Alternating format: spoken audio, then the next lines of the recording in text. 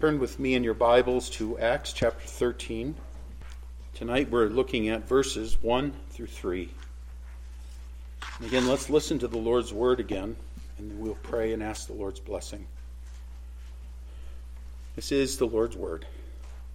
Now there were at Antioch in the church that was there prophets and teachers, Barnabas and Simeon, who was called Niger, and Lucius of Cyrene, and Manaen, who had been brought up with Herod the Tetrarch, and Saul. While they were ministering to the Lord in fasting, the Holy Spirit said, "Set apart for me Barnabas and Saul for the work to which I have called them." Then, when they had fasted and prayed and laid their hands on them, they sent them away. This is the Lord's word. Let's ask again the Lord's blessing. Again, our Father, we thank you for this evening, and I thank you for your word. We thank you for these hymns of praise, how they, Lord, direct our minds and our eyes to you. We thank you for your word as we read it and as we are reminded, Father, of how in this world earthly kings do fail. But we rejoice in a king who didn't fail, but who succeeded in his call, your call upon his life, to lay down his life as a sacrifice. We thank you for raising him from the dead, and for this reason we've gathered this evening to sing your praises, to read your word, but to hear from you now in your word. We pray that your blessing be upon this time, upon this word going forward. We do pray, Lord, that you would strengthen, encourage, and direct your people now, as our work is yet to be done in this world. We thank you for this and pray now that you would be pleased and bless us for your glory. We ask it in Jesus' name. Amen. Remember, the book of Acts is a historic account of the church in its birth, as it were, its growth and also its advance throughout the earth. One theologian referred to the book of Acts as the account of the Spirit's work. In fact, if you turn back with me to chapter 1, of here in Acts, and let me read for us again verses 6 through 8. This is what we read. "So when they had come together, they were asking him, saying," this is the Lord, "Lord, is it at this time you are restoring the kingdom of Israel?" He said to them, "It is not for you to know times or epochs which the Father has fixed by his own authority. But you will receive power when the Holy Spirit has come upon you, and you shall be my witnesses both in Jerusalem and in all Judea and Samaria and even to the remotest part of the earth."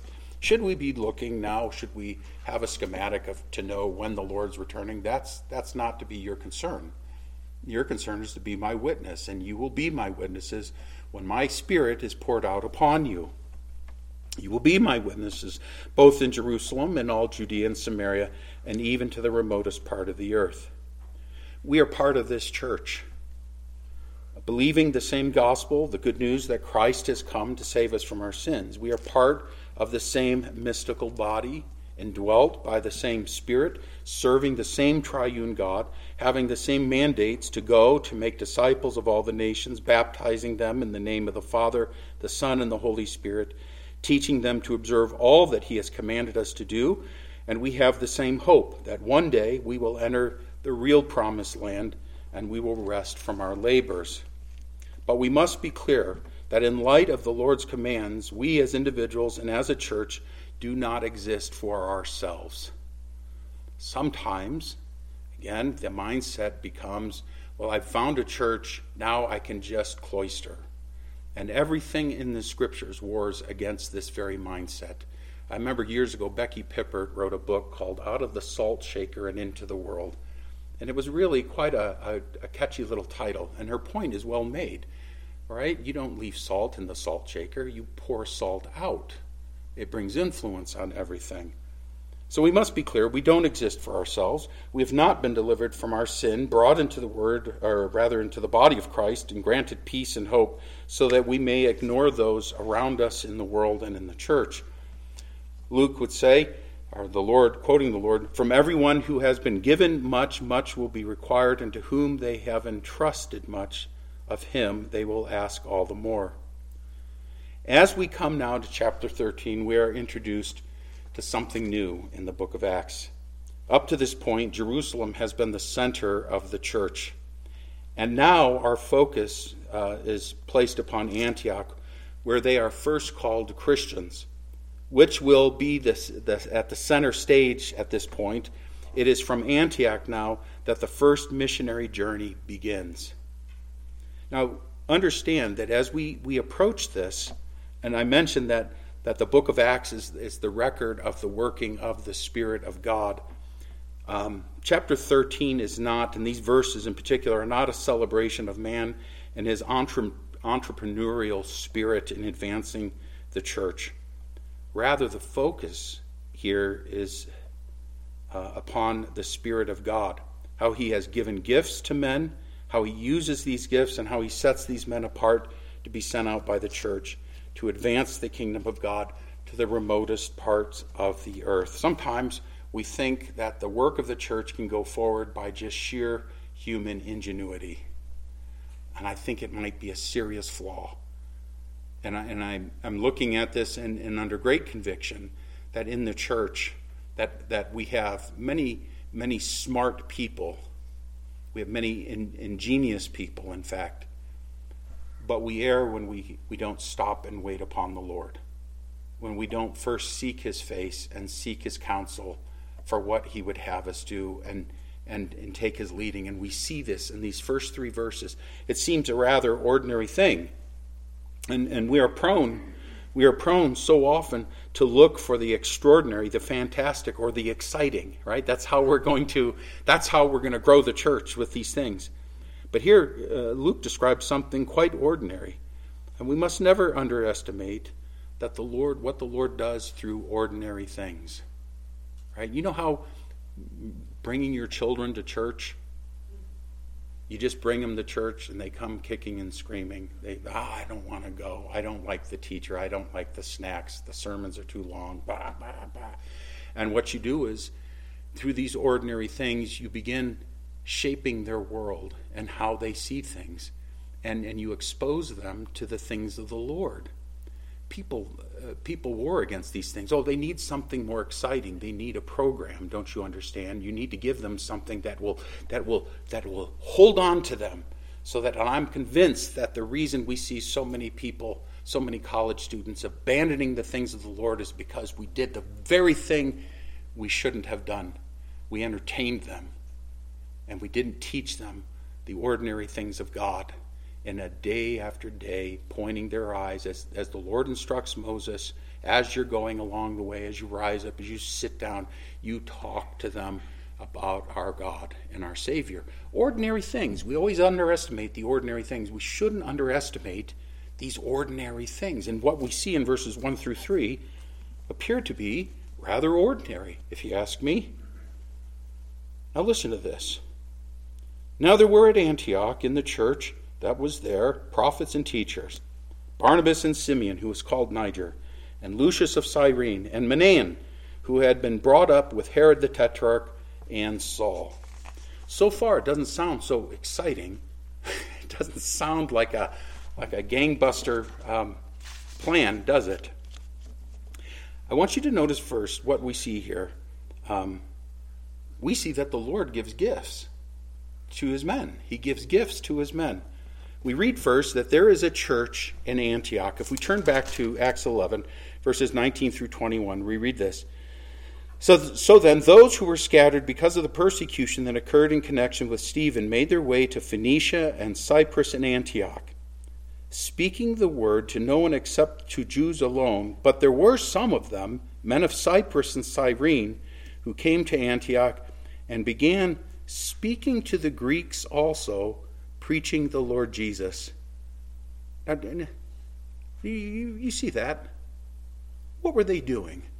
What was so exciting and programmatic? They are preaching the Lord Jesus.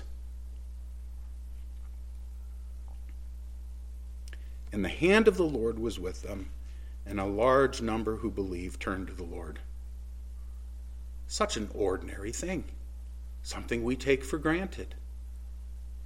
But they simply spoke to them, preached the Lord Jesus to them. So we see this ordinary thing, and we're told again that a large number believed and turned to the Lord. Remember that the news of this spread The church at Jerusalem is doing what they're supposed to be doing. They're blessing now the work of the gospel going forward, and they send their best to go and nurture that work in Antioch, that work of the Spirit. And they sent Barnabas off to Antioch. Barnabas, we are told, encouraged them. He cared for them, exhorting them in the Lord. And he goes and he gets a hold of Saul. The work is too great for one man. He goes and grabs Saul, who he has formerly gotten to know. Here, this Pharisee of Pharisees, this man who has studied under Gamaliel, and the Lord has mightily gotten a hold of Saul, and he goes, Saul, I need you. Now, remember our rapport with one another. You've got to come and you've got to help me. There's too many people. And I just think it's a fascinating thing that Barnabas is not trying to grab glory for himself. He's not thinking about himself. He's saying, we got to think about the church here. They need to be grounded. And so for an entire year, both Barnabas and Saul are instructing and teaching the congregation, the Christians in Antioch, and he's grounding them in the thing, they are grounding them in the things of the Lord. And that's just what we're told in verse 26 of that same chapter. And for an entire year they met with the church and taught considerable numbers. These believers in Antioch are a church. They have not replaced the church in Jerusalem, but they are part of Christ's body, the universal, that is Catholic church. Just as we read this morning, that those who are faith, they are indwelt by the Lord Jesus. They are indwelt by his Spirit. They are brought into the mystical body. So even though there are two different locations, there's not two churches. There's one church because they are part of the same body. Notice, secondly, that this church has been given gifts. Specifically, prophets and teachers are mentioned. But to each one of us, we're told in Ephesians 4, but to each one of us grace was given according to the measure of Christ's gifts. Therefore it says, when he ascended on high, he led captive a host of captives, and he gave gifts to men. And he gave some as apostles, and some as prophets, and some as evangelists, and some as pastors and teachers, for the equipping of the saints, for the work of service, to the building up of the body of Christ. Here the Lord has given gifts, and we're told what these gifts are. And there are other passages here, 1 Corinthians 12, Romans 12, 1 Peter 4, all mention these gifts and how they're supposed to be used in the body of Christ. Luke, however, highlights two gifts in particular in this church. They are not the only gifts, but as we will see, these are essential gifts for starting churches. They're essential for starting churches, and they were the gifts of prophet and teacher. Notice these are plural, meaning there were multiple people with the gifts of prophecy and teaching. Ask yourself this: how many prophets and teachers does one church need? Now, some, to be fair, in Antioch, they're probably broken up among different localities in Antioch, and so you would have multiple people with gifts of prophecy and gifts of teaching. And so, what is a prophet? And I want to handle this very carefully because in our day there's been such an abuse with this idea of what a prophet is. In fact, we have people who claim to be prophets, and they claim to hear a word of the Lord, and then they speak a message that is quite contrary to the word of the Lord, which a prophet will never do. A true prophet of God will not speak contrary to the word of the Lord. And so we have these kinds of things going on, and yet these false prophets are not accountable to anyone. They don't stand in the presence of the Lord, as Jeremiah pointed out in chapter 23, nor do they heed his word. They make up stuff and sell it to the naive and unsuspecting. We see this among the prosperity preachers, the Word of Faith movement, some of these later movements like Bethel and other movements going on. Those are not what we are looking at here. In the Old Testament, you recall the phrase that most dominates a message of a prophet. These words, "Thus saith the Lord." They come and they say, "This is the Lord's word. I am speaking the Lord's word." He is a mouthpiece of the Lord. He spoke forth the Lord's word, and at times also he would foretell what God said would happen. What is this gift of prophecy? Thayer's lexicon says this: universally, it is a man filled with the Spirit of God, who by God's authority and command, in words of weight, he pleads the cause of God and urges the salvation of men. He goes on, or they go on. He was an individual who discerned and did what was best for the Christian cause. And so you have these individuals who speak with weight, with gravity, and they exhort, telling them this is what the Lord says, and they urge people to turn from their sins and to be saved. They point again, representing the Lord and pointing people back to the Lord. A second gift mentioned are teachers, and it's just what you would think. In the New Testament, it is one who teaches concerning the things of God and the duties of man. They expound the Scripture, cherish the tradition about Jesus, and explain the fundamentals of the catechism. There is much discussion concerning both of these gifts. What we know is this, that those men were given these gifts, and these gifts were given to the church and were necessary for the establishing and building of the church. Again, picture it this way. One urges and brings words of weight, and another comes grounding the child of God in the truth of God's word. You could see this with Barnabas and with Paul. I can imagine, and we don't know this for certain, but I can imagine Barnabas being a prophetic type of man who comes in and he exhorts, we've got to do this. And then people are being converted and he goes, I need help. This is a bigger porcupine than I thought it was going to be, and I need help with teaching. And so who does he go to for his gifts of teaching is this man, Paul, who's an incredible teacher. I'm not saying that's the way it shapes down. We don't know this from Scripture necessarily. But both Paul and Barnabas are referred to as teaching. Again, both are gifted in this. Luke continues without making distinctions by telling us who these men were that were identified. Barnabas and Simeon, who was called Niger, and Lucius of Cyrene, and Manaen, who had been brought up with Herod the Tetrarch, and Saul. Again, Barnabas is the son of encouragement. He may be named first simply because he was sent to Antioch from Jerusalem by the church there to care for them. So we see him at the front of the list. Next we have Simeon and Lucius. Simeon, who was called Niger. Simeon was a common name in that day. This Simeon is identified by his skin color. His Simeon, who is called Niger. And Niger is Latin for black. He's a black man. And so he's identified as such. And again, as we were saying this morning, is that a bad thing? He called him a black man. It's not a bad thing. We're obsessed and we're crazy in our culture. We obsess over these ridiculous things, and it shouldn't be. They are precious in the sight of God, just like anyone else is. But what's important is we understand it's not these external distinctions, but it's the work of God in the lives of these men that is precious to the life of the church. And what they are externally is just what they are externally. And it's a very common sense. We get way off the rails with this kind of stuff. We need to relax with these things and stop letting people tie us in knots over this. It's ridiculous. We're getting to the point. It's so ridiculous that there was a boy and a girl who were kidnapped in Miami after school. They were walking home from school. And the news refused to say that they were black children. They did not describe them in the least. And I thought that was the poorest example of news reporting. If you're trying to recover children, you don't even bother to say what they look like. How are we going to recover them if we don't know what they look like? And they treat it as though it's a slight. And it goes, we've got to stop this. Friends, we're losing our marbles over this kind of stuff. We speak charitably, we speak factually, we speak truthfully. That's what the Lord calls us to. He is a black man. He's identified by his skin color. Because Luke lists him with Lucius of Cyrene, the possibility is not remote that Simeon also was a native of North America.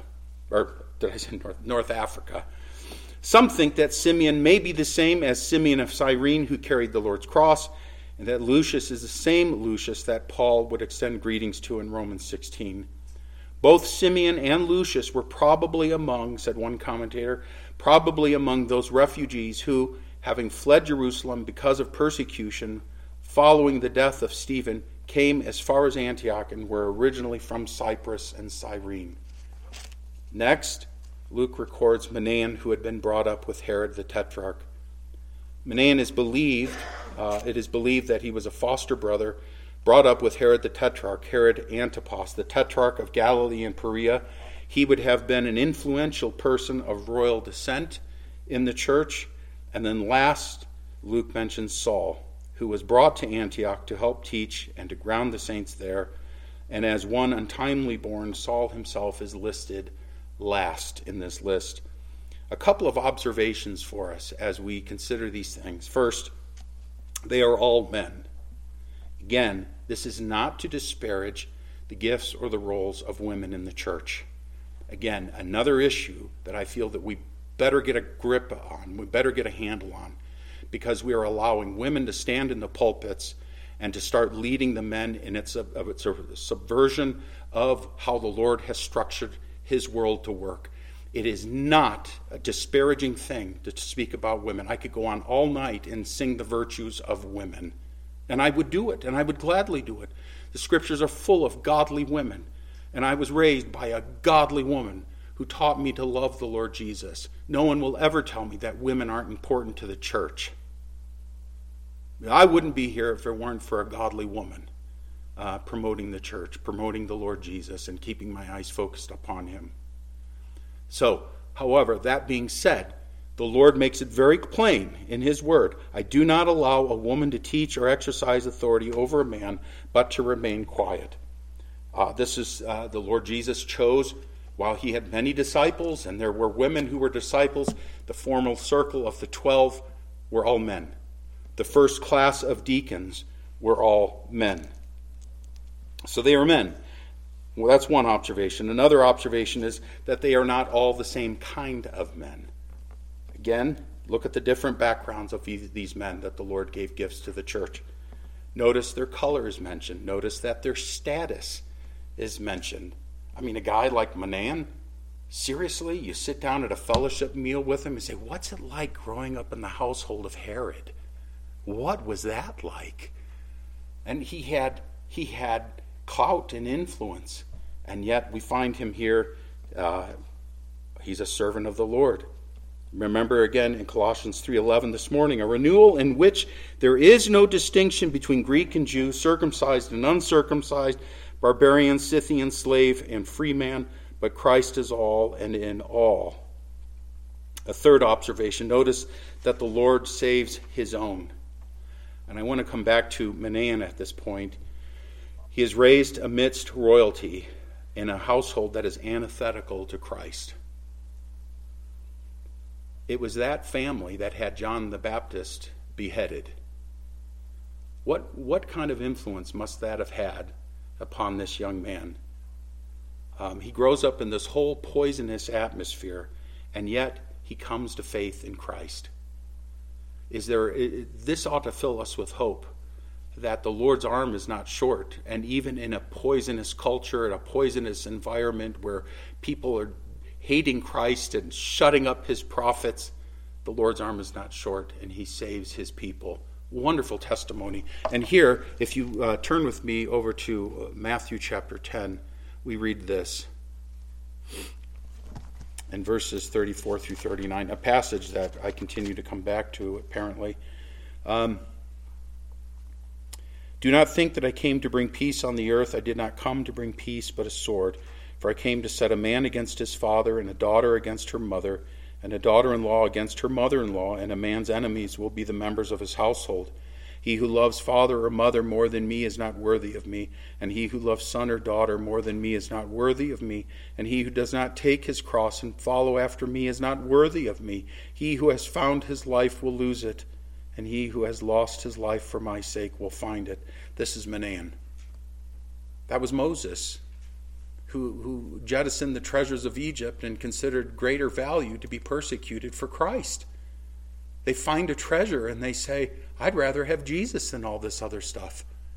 It's a sweet and wonderful thing. And you see, these are the men that the Lord has raised up and that Luke identifies. And they've got these gifts of prophecy and of teaching. So he gives gifts. Notice this. He has given birth to this church in Antioch, and he gives gifts to these men who are in Antioch. And the saints, as we approach verse 2, the saints are using these gifts in the church, and the Spirit of God himself is directing the church. You see, this is the work of the Spirit. Missions is the work of the Spirit of God working in the lives of his people as he uses the gifts he gives and advances his kingdom. It's about the work of the Spirit of God. So we read, while they were ministering to the Lord and fasting, the Holy Spirit said, "Set apart for me Barnabas and Saul for the work to which I have called them." Now notice what they're doing. They are busy ministering to the Lord and fasting. It's a normal day. This is the impression we get as we read this. An ordinary day in the life of the church. What are they doing? They are ministering to the Lord and fasting. The word in Greek is a word where we get our word liturgy. It's a public work or work done on behalf of the people. The word formerly described the service of the priests at the Temple of Jerusalem, but here Luke for the first time applies the word to Christian practice. And while it includes the practice of prayer, it doesn't only mean prayer.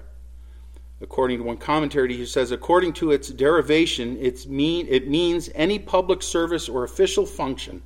Its true sense is the general one expressed in the translation of ministering, engaged in the discharge of their official function with particular reference to public worship and with the special addition, in this case, of fasting. What do we have going on in the church in Antioch? Everyone's doing what they're supposed to be doing. People are using their gifts. Men and women in the church, believers, gifted by the Lord, by his Spirit, loving one another, blessing one another, as unto the Lord.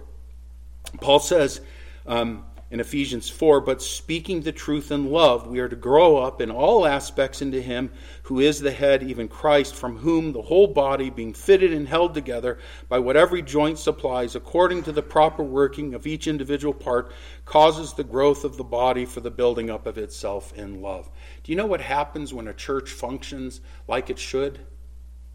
It bears fruit. What happens in a marriage when a husband and wife are getting along and they're loving each other? They have babies. This is the way it works. There's blessing. There's blessing on these relationships. And in the church, when we're doing what we should be doing, when we're busy serving and loving and caring for one another, applying our gifts to the benefit of the body, things begin to happen. Fruit is born out in the body of Christ.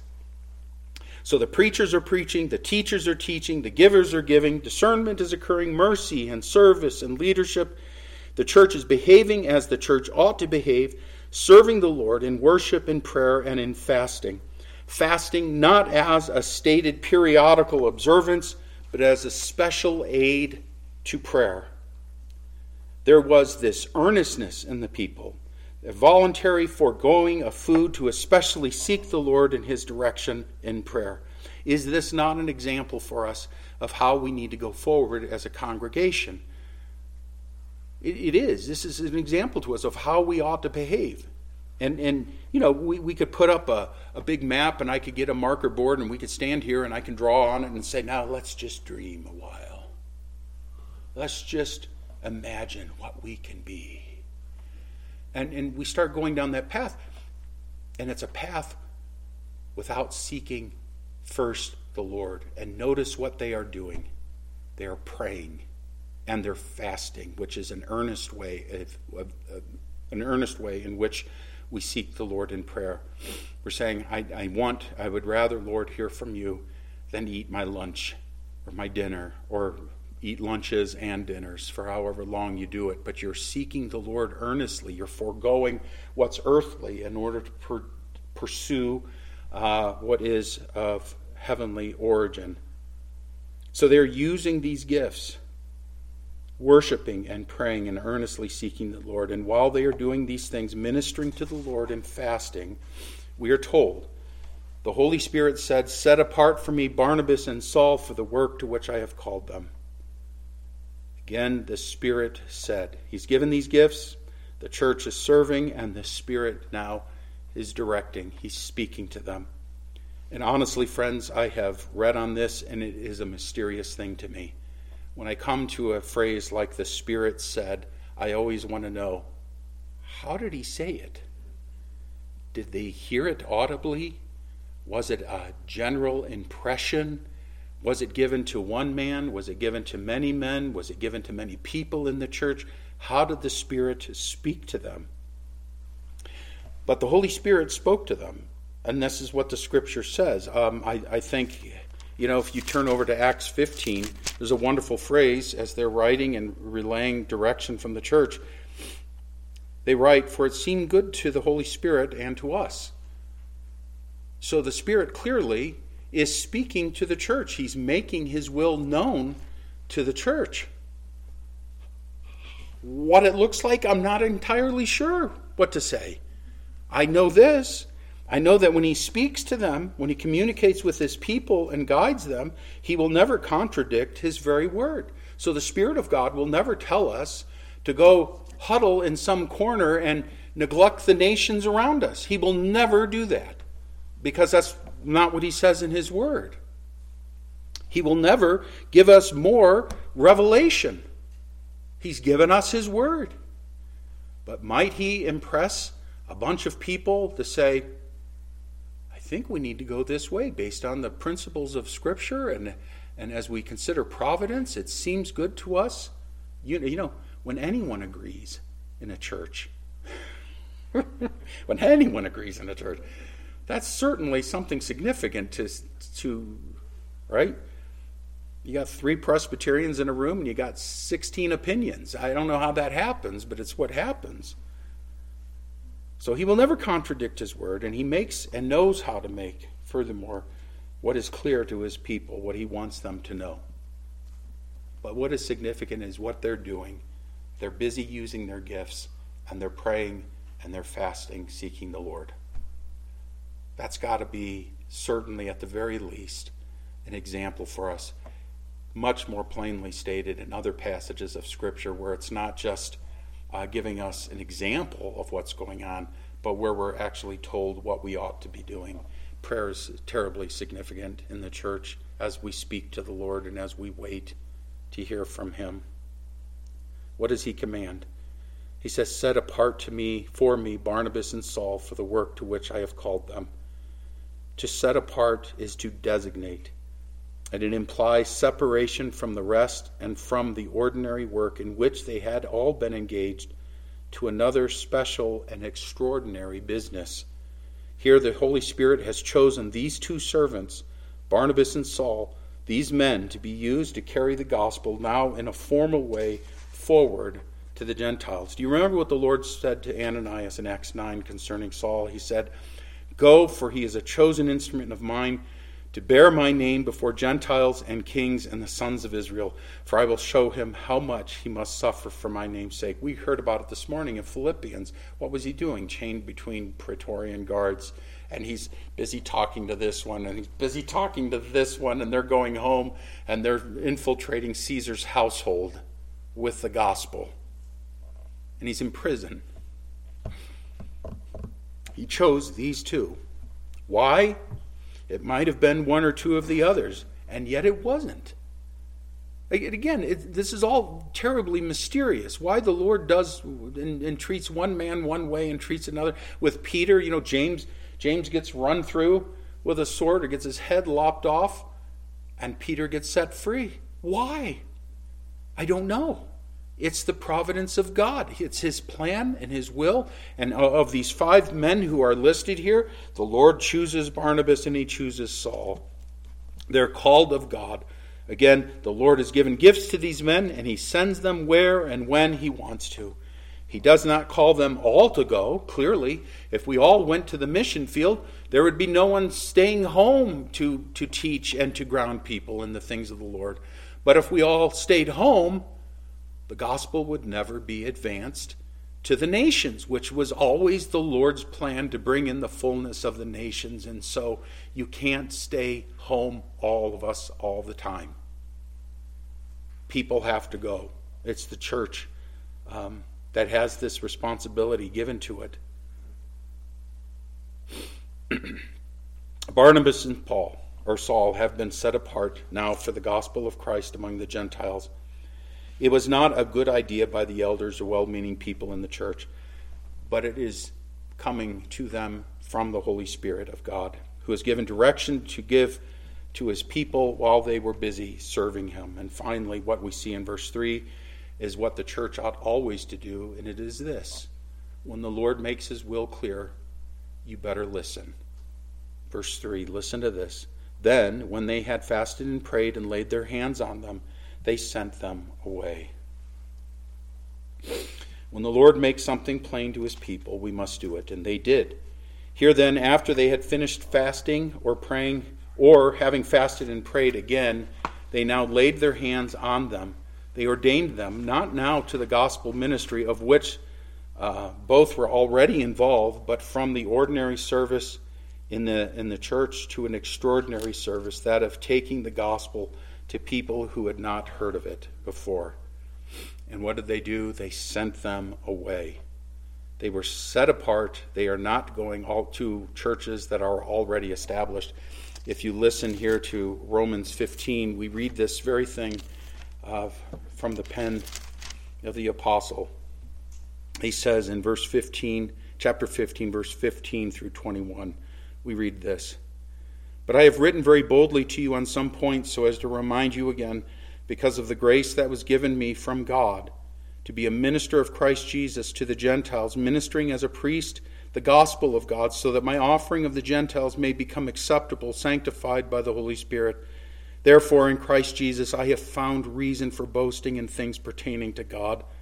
For I will not presume to speak of anything except what Christ has accomplished through me, resulting in the obedience of the Gentiles by word and deed, in the power of signs and wonders, in the power of the Spirit, so that from Jerusalem and round about as far as Illyricum, I have fully preached the gospel of Christ, and thus I aspired to preach the gospel, not where Christ was already named, so that I would not build on another man's foundation, but as it is written, they who had no news of him shall see, and they who have not heard shall understand." This is what Barnabas and Saul are set apart to do, to go and take the gospel of the Lord Jesus, to urge men with the weight of God's authority to repent, to believe the gospel, and then to ground them in the truth of the Scriptures, just as Jesus instructed his disciples in Matthew 28. No doubt the church would have felt their loss very much. A very sad day for those in Antioch, I would imagine, to lose a man like Barnabas, this warm and very encouraging man, and to lose a man like Saul, who together were used of the Lord to establish and ground the saints in Antioch in the truth. But we do realize, I hope, that gifts were never meant to be held close to the chest. The church is the Lord's church. It's not my church, and it's not your church. It's the church of the Lord Jesus. And the Lord Jesus directs his church by his Spirit. And until the Lord makes very plain to us what we are to do next, we are to be busy doing what we know we're supposed to do, and that's using our gifts and applying them to the blessing and edification of the people of God. John Piper said this, and I can't remember if it was the name of a book or if it was just a phrase he used, but he said, missions exist because worship doesn't. Missions exist because worship doesn't. Because there are people who sit in darkness, the job of the church is to make Jesus Christ known. How we do it, we wait upon the Lord to direct us and make that plain. We are always meant, however, to be outward focused and not to be huddling here away from the world. We look for the lost, and we look to make disciples of them, of our Savior. Let's pray. Thank you, Father, again for this evening, and thank you for these verses. We thank you for the instruction that we get from them and glean the truth we glean from them as we see how you have worked with your church in the past. Lord, forgive us for leaning on our own understanding, and forgive us, Father, when we sit down with schematics and blueprints and great ideas, but we have not first sought you. We ask, Father, that you would bless the work of our hands in using the gifts you have given us, And we pray that we would be a people who diligently seek you in prayer, earnestly seeking you in prayer and even fasting. We pray that you would bless us with the gifts you would have us have. We pray that these gifts would be fanned into a flame. And we pray, Lord, that you would open doors for your gospel throughout this region, that we would be faithful servants likewise. And we do humbly ask these things now for your grace and your guidance to us. In Jesus' name, amen.